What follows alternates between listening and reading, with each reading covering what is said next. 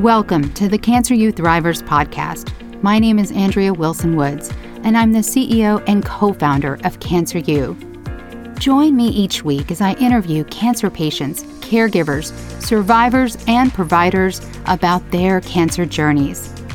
You're listening to Cancer You Thrivers, where real people share true stories.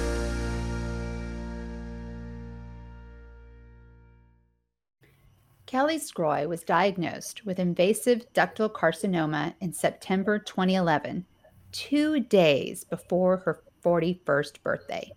She had bilateral mastectomies with reconstruction, chemotherapy, and radiation. Today, Kelley is 10 years cancer-free. Kelley, thank you so much for coming on and sharing your story. Thanks so much for having me. Yeah, I'm thrilled. So before I hit record, we talked about the timing of your diagnosis, but Crazy, right? yes, even prior to that, tell us what happened. Were there symptoms? Just kind of give us the big picture there. There was nothing. This is exactly like the craziest story because I was working out one day and I had this like stabbing pain in the side of my left breast. Like someone just took a knife and was like, "Wah." And I was like, what the hell is that? So, then you start poking around because you're like, why does this hurt? Why does this hurt? And I feel like, well, there's kind of a bump there. Well, then that bump started to hurt because I poked at it for so long. I went to see my OBGYN because I had cysts when I had my kids. So I was like, well, maybe it's a cyst. Maybe I need to have it just like checked, drained, whatever. And he's like, I don't really see anything here, but why don't I send you for an ultrasound and we'll see what they say. 3 days later, I go for an ultrasound. The radiologist comes in and he's like, why did, the doctor not send you for a mammogram? That was my first thought.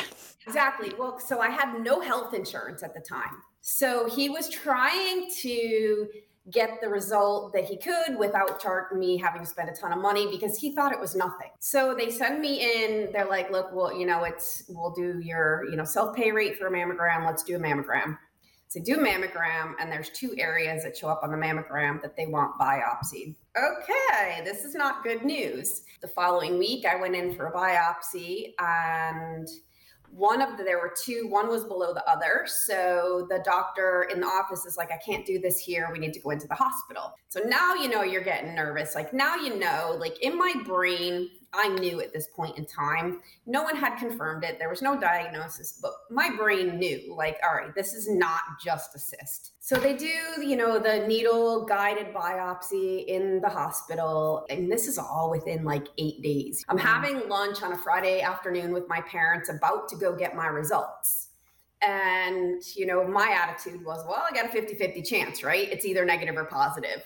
So I'm telling my parents, regardless, I'm going to be fine. No big deal. Go to the doctor's office for my results. And I'm sitting there and the medical assistant comes out and she looks at me funny. And she's like, are you by yourself? And that's when I knew. I'm like, yeah, I'm by myself. She's like, okay, come in. And I'm sitting in this room in a paper towel. And I'm like, okay, waiting for the doctor. Wait. It's either positive or negative. Either way, you'll be fine. Positive or negative. Either way, you'll be fine. He comes in and he looks at me and, and I knew by then. He's like, so both areas are cancer. I'm going to have you get dressed and come on in. Come into my office. We'll talk about what's next. So I just kind of went through these motions, like even telling the story now, it seems so surreal. Like, gosh, did all this even happen? Because the next 2 weeks were like a whirlwind of information. So at this point, they knew that my cancer was triple negative, so the most aggressive of the breast cancers. We didn't know any staging at this point. My tumors are really small, but oncologists and plastic surgeon and, and like all these doctors and scheduling and not really knowing what, like basically he said to me in the office, this is what's going to happen. You're going to have all these doctor's appointments. You're going to do chemo because of the type of cancer you have, regardless of what you decide surgically. And I was like, okay.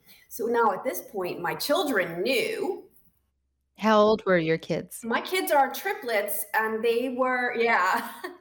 So part of me wonders at this point, 10 years later, was my infertility treatment No one can confirm or deny any of that, right? My cancer wasn't hormone driven, so who knows? My kids, my sons especially, I have two boys and a girl, so they were 13, 12 at the time. My sons have always liked to wrestle with me. Like, I don't know, they think they just like throw me on the couch and like jump on me. And they come at me one day and I'm like, guys, you got to be careful. Like, I had a procedure, I'm a little sore right after my biopsy. So now they're waiting for me to come home. And I walk in and I'm like, all right, you guys, this is what I know. I know that I'm going to go through treatment. I'm going to have chemo. I'm going to lose all my hair. This is what's going to happen. And my son starts crying. He's like, Mr. So-and-so died from cancer. And I'm like, Mr. So-and-so had different cancer. And cancer's not what's going to kill me. That's what I'm going to tell you. It's not, I'm not going to die from this right now. I don't know down the road what's going to happen, but I'm telling you, this is what's going to happen. So I had no like warning sign. I felt fine. And oddly, following treatment, I went to this 4-stage, like after cancer, nutritional thing. And it was like a 4-stage course that was free that the cancer center provided. And the nutritionist is like, so, to prevent recurrent cancers, it's important to maintain, good nutrition and exercise. And I'm like, excuse me.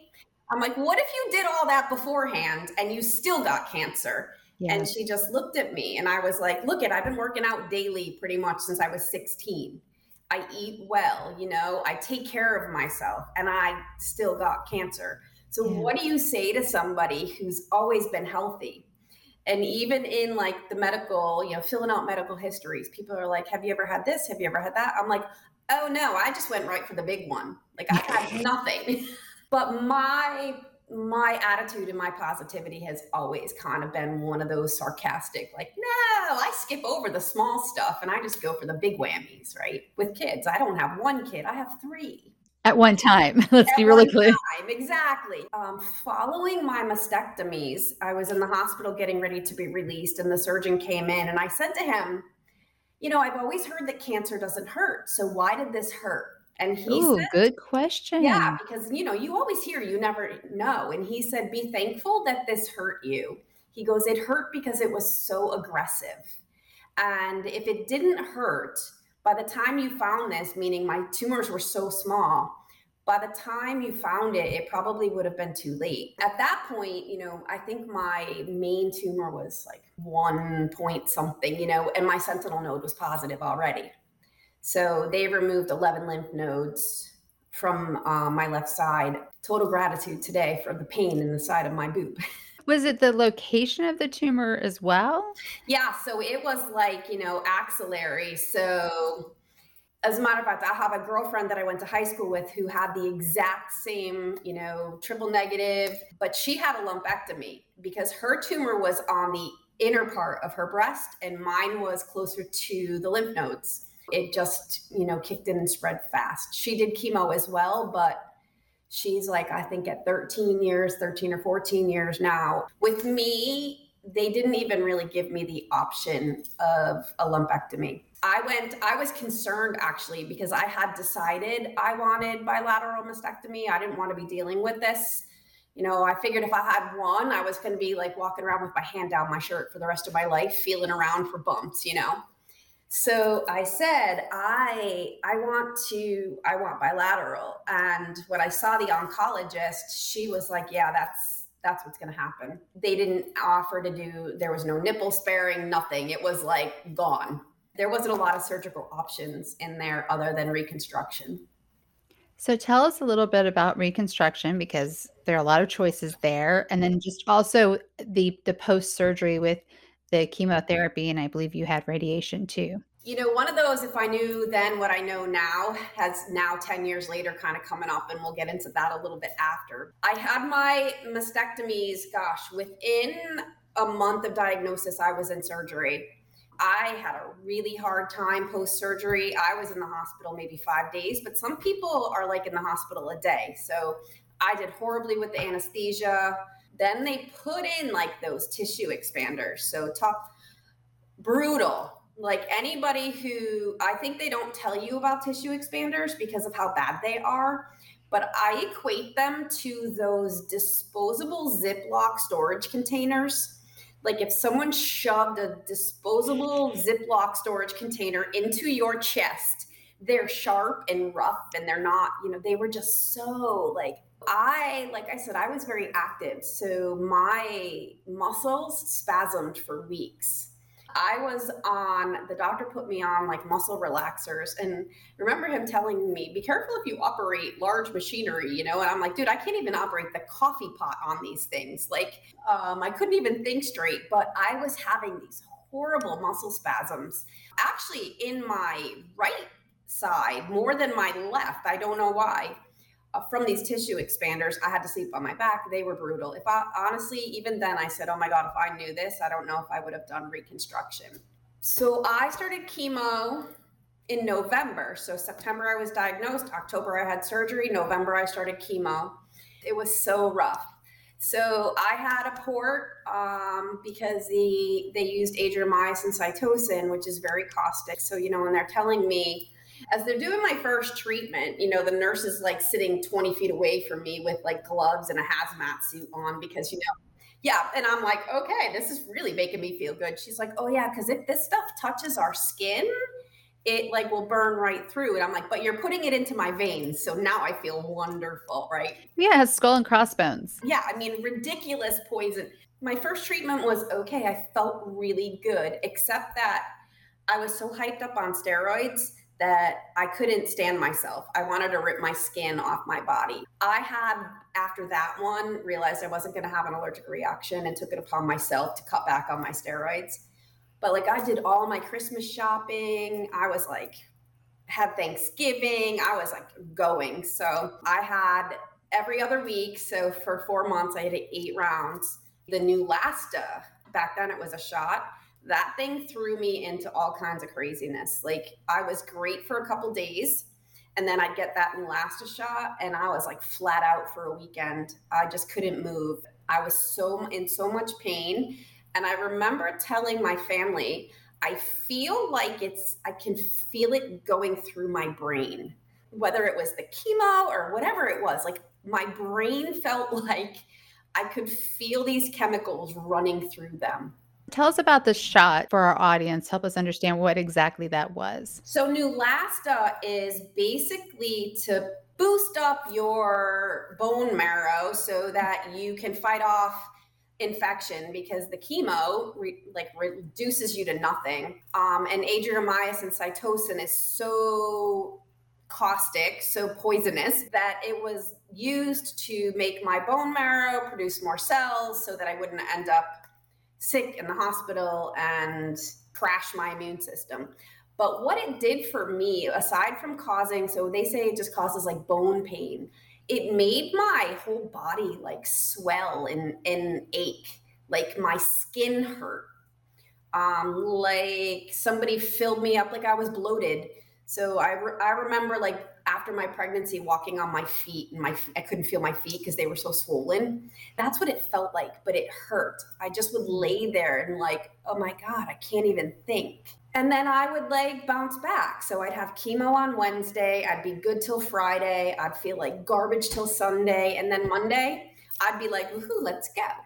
I got through the adriamycin cytosine perfect. Like I really, other than feeling like garbage, nothing really happened. So they're like, oh, you're in the clear because this is the hardest one. Well, they put me on Taxol after that for my last 4. Taxol threw me into a chemical depression like I've never experienced. It reminded me of like the worst postpartum depression. All I did was cry. I kept crying and crying and crying. And in 1 minute I'd be fine. And the next minute you'd look at me and I'd just be like, and everyone's like, what the heck? And I kept saying like, I'm dying. Like I'm dying. And I'd go to my oncologist and she's like, no, you're great. Your blood work is perfect. I'm like, you're not listening to me. You're killing me. During this time were you not referred to mental health services? Never. And so part of my story is that in my 40s, mid 40s, I went back to school and got my master's degree and became a therapist because I had originally thought that I would work predominantly with cancer patients because you want to know the only time a social worker ever talked to me was on the last day of radiation. No one ever spoke to me. And actually, my oncologist, as much as I like respected her, I actually felt like I was crazy. Like, she was telling me she'd never had anyone have this kind of emotional reaction to this medication before. And I'm like, I find that hard to believe. Seriously, I'm like, really? I'm like, I'm the only crazy one? Please stop. You're killing me. I don't want to do anymore. It was like, after. And she's like, well, we can't stop because in 10 years, I want you alive, which is kind of funny about this time of year, is like my 10th year. She's like, but we can spread it out so that I give you less, but it's going to take longer. I have February 15th in my brain. I'm done. They finally put me on antidepressant, but you know how that works. It takes several weeks for that to kick in. I was miserable. I don't know how my family got through it. My kids don't remember it much, but like my mother had come down to Florida and she had to come back 2 weeks later. I'm like, you have to come back. I can't do this. And she literally like drove me anywhere I had to go. I couldn't pull my shit together. I was a mess. Wow, I'm never gonna feel like myself again. I did. I had shaved my head early before I even started chemo. Actually, my hairdresser did it. She had a harder time with it than I did. She actually had to drink through the whole time she was shaving it. She was a mess. And I'm like, just get rid of it. I said, because I need to be able to control one part of this. I want to be able to control one thing. I don't want to be drying my hair and have pieces fly out like people told me that had happened. You're going to take most of me at this point in time. You're taking a year of my life. I'm taking my own hair. You don't get that. I just want to add that it almost sounds a little bit like gaslighting, putting that blame back on you instead of understanding that everybody's body reacts differently. I became the person who would make sure other people understood that. I had a colleague, one of my supervisors, got breast cancer. By the time she went to the doctor, because she kind of knew what it was, yeah, her tumor she was stage 3, thankfully, not 4, but it had taken over almost her whole breast. And so I tried to explain to her, look, this is what chemo was like for me.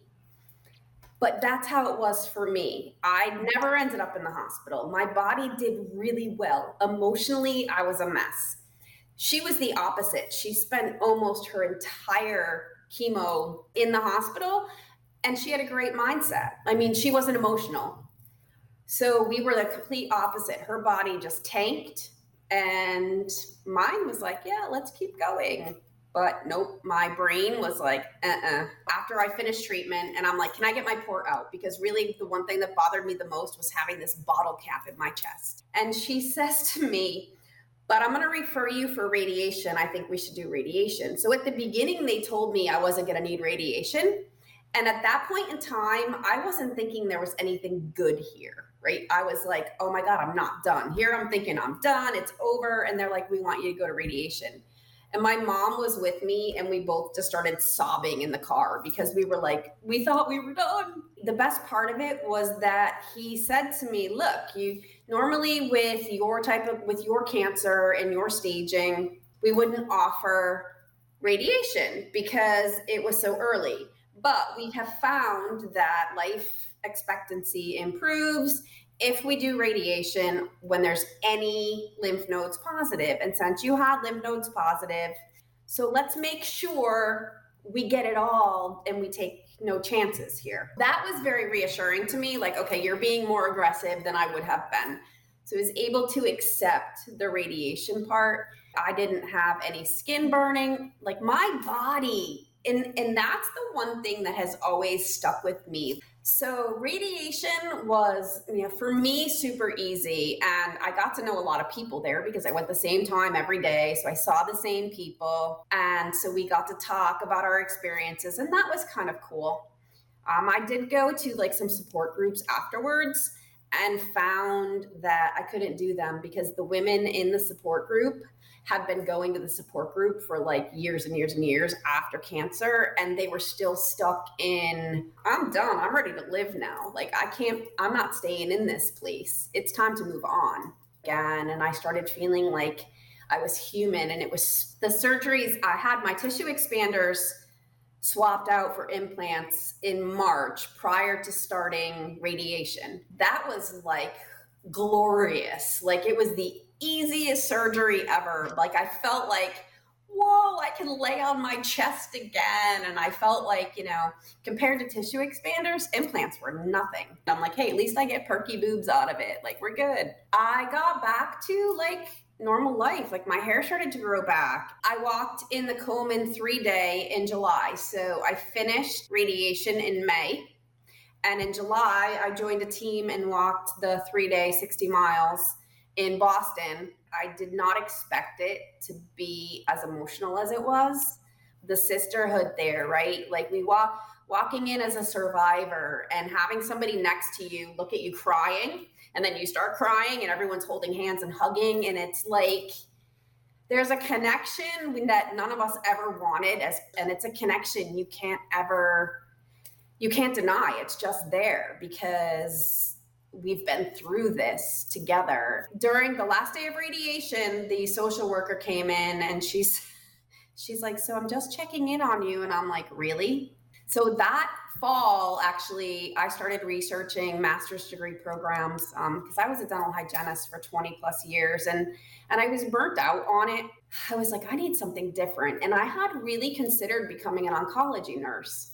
And I didn't, because I didn't want to repeat all those sciences again. So I looked into my other options and I thought, well, you know what? There was no support. There was not only no support for me, there was no support for my family. No one even asked how my kids were. I had planned it so that my children spent my bad weekend with their dad. We switched weekends. I said, look, I'm having chemo on Wednesdays. I need the kids to be with you that weekend. They would be with their dad all weekend. And by the time they came back to me Monday after school, I was starting to rebound again. So that worked out really well. And even today, they're 23 now. They don't remember it. They don't remember a lot of it. Becoming a therapist. Tell us a little more about that because, I'm always interested when cancer changes somebody's actual trajectory for their life because it did for me. The only thing I can say is that I found my purpose. Cancer led me down this path, which became my reason.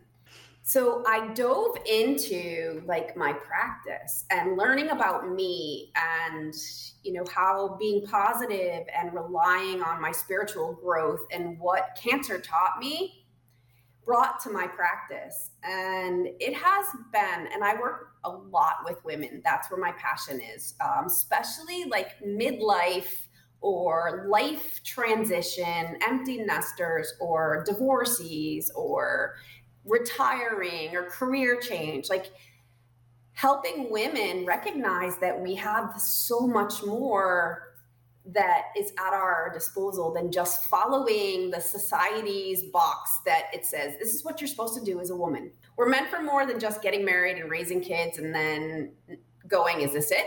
Like, what's next? So that's where my passion came in. And if it wasn't for cancer, still be a dental hygienist? I probably would, yeah. Because it taught me, take the risks. What are you afraid of? Life is short. You can't, somebody asked me yesterday, these are my options, and my dream is to move to Maine, but I think I need to stay where I am so that I can retire and get the benefits. And I'm like, I could get hit by a bus tomorrow. If this past couple of years taught us anything, nothing's guaranteed. So ask yourself, is it worth putting your dreams off for financial stability or reassurance? Because none of that is guaranteed. Like, your company could go down the tubes tomorrow, and so does your retirement. But your dream, can you live and go, wow, I'm really glad I didn't live my dream? One of the opportunities I got was to start my own practice. I never would have done that. I would have been going through the status quo like everybody else, just earning a paycheck instead of taking the risk and going, what do I have to lose? If it doesn't work, I start over. So you kind of mentioned this early on, but so people really understand, what is that one thing you wish you'd known at the very beginning? I wish I knew more about the reconstruction process. I just last year this time had my implants replaced. My left implant, which is my cancer side, my radiation side, it had ruptured. So I had it replaced. Somebody, amazing plastic surgeon down here, did it for me, and that was September last year.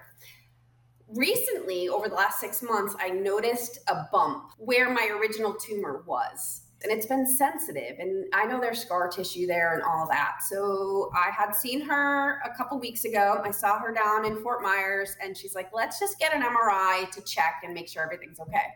Had that yesterday. So we talk about the timing. Here we are in October, Breast Cancer Awareness Month. So I'm in there for my MRI, and it's like a deja vu. They're like, we're going to do an ultrasound too. And I'm like, oh, Jesus. So I know well enough to know that cancer's not coming back there, but seriously, what is it? They think that implant is ruptured again. So a year later, now I have this new implant that they think is ruptured. And is it creating a problem? Is my body rejecting it? Who knows? They don't talk to you about any of this. No one tells you 10 years down the road, your implants are going to suck. And your skin, like my skin right now, when I had this surgically done, my skin was so thin from having no fat there and no, for 10 years, just being like skin. My oncologist made me wear a sports bra 24/7 for 2 months after she did the surgery. And she wouldn't let me even go for a walk outside. She's like, I don't want you sweating. I don't want you working out. Don't lift anything up. She's like, you can pick up the gallon of milk and that's it. Like literally, she's like, do nothing, which is impossible for me. But she's like, I don't trust this skin. She's like, I made the smallest opening I could. She basically said, I don't know how many more times we can replace these implants because the skin is so thin. No one tells you your skin's going to get thinner than paper. It can tear like that. I'm like, well, no one told me that. And my reconstruction might fail. And I'm not sure I could have heard it even if they did back then because I was so freaked out. But I wish that there was more time to kind of weigh those pros and cons of reconstruction because you don't hear about that. And you also don't get told about the scar tissue. Yeah. Nobody told me that I was going to have issues with my chest muscles for the rest of the time. My son said to me yesterday, Mom, you can't do those like suck your boob into your armpit anymore if you take your implants out. Because literally, like I can pull them into my armpits because they're all muscle. It's all muscle there. My kids would watch me work out. And if I was doing push-ups, they'd be like, Mom, your chest does weird things. I'm like, why are you looking at my chest? They don't tell you that. They don't tell you that you're going to be self-conscious about it. Yeah, you're going to get great implants, but you're going to wonder if everybody's looking at you every time you move because it doesn't look natural. They don't tell you that if you have to date again, that you're going to feel funky about having no boobs. So there's lots of things about that whole reconstruction process I wish I knew. If you could only do one thing, and yes, you only get one, to improve healthcare in the US, what would it be and why? I would make healthcare more accessible. I'm self-employed. I pay, I don't even know, $300 a month for my insurance, and I have an $8,500 deductible. So yesterday I paid $850 out of pocket for an MRI.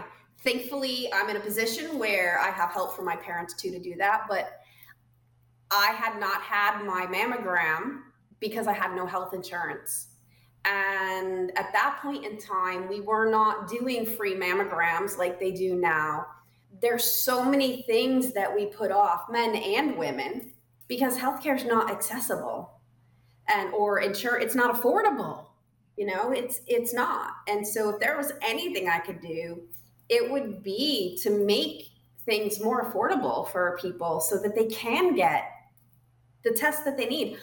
I need a colonoscopy. I'm 51. I haven't had one. I don't have any insurance that's going to cover it. So I'm like, well, I could do one of those home tests, Again, the things that we don't do because insurance is not here to help us, ultimately. It's still a money-making industry.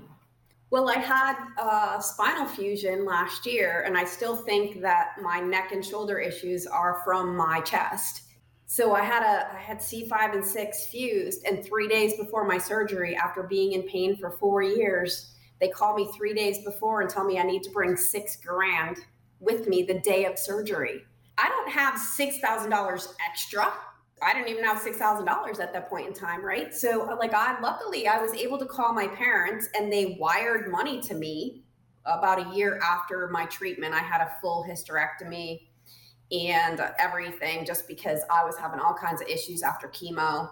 And I had endometriosis, which is why I ended up with triplets. And on top of it, I can't take any hormone replacements because of my breast cancer. So Effexor works really well for night sweats and hot flashes, even if it's an antidepressant. I went on, when I was really depressed during chemo, they put me on Prozac, and then I ended up switching to Effexor after my hysterectomy, because it definitely helps with the night sweats and the hot flashes.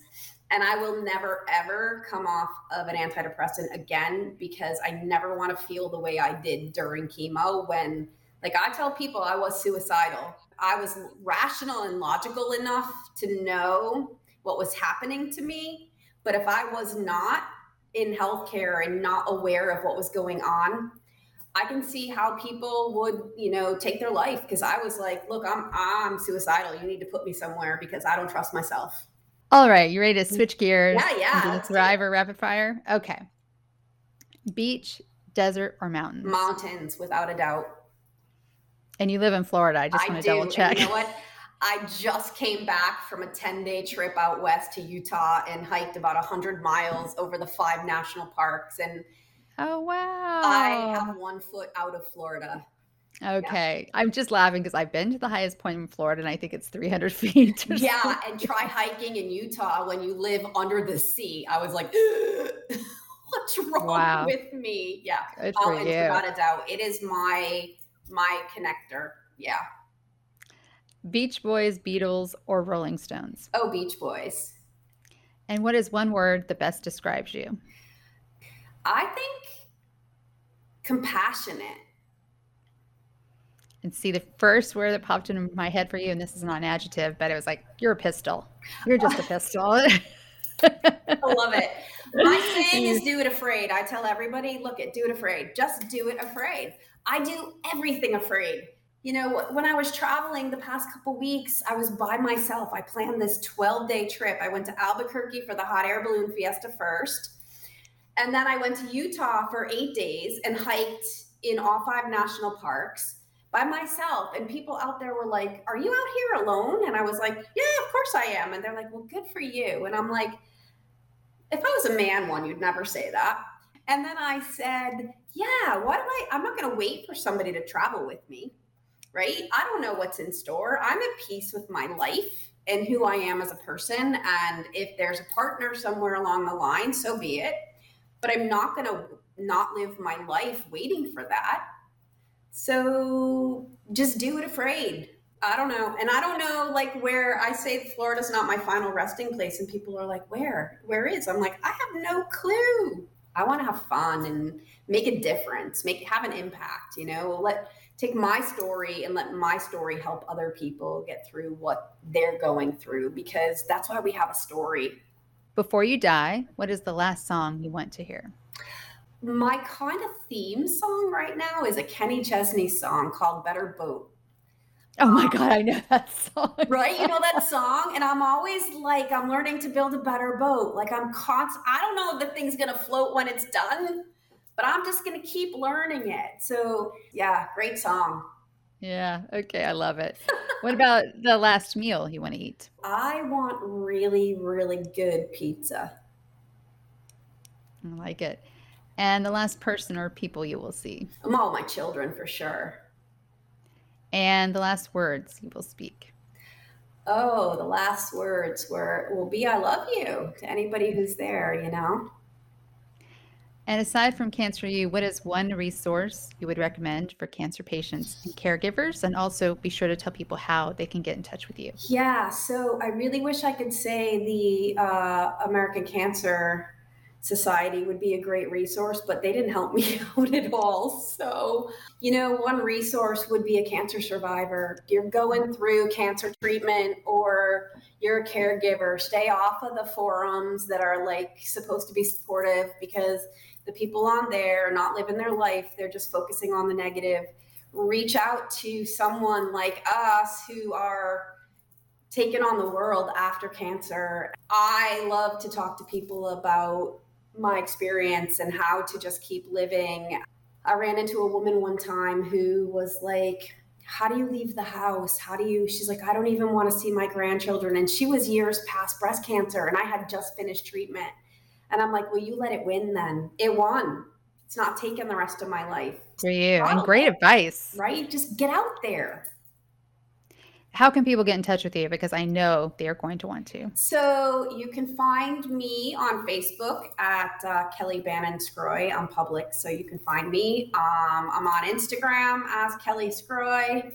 I have a website. It is kellysgroilmhc.com. Reach out to me on Facebook or Instagram or send me an email.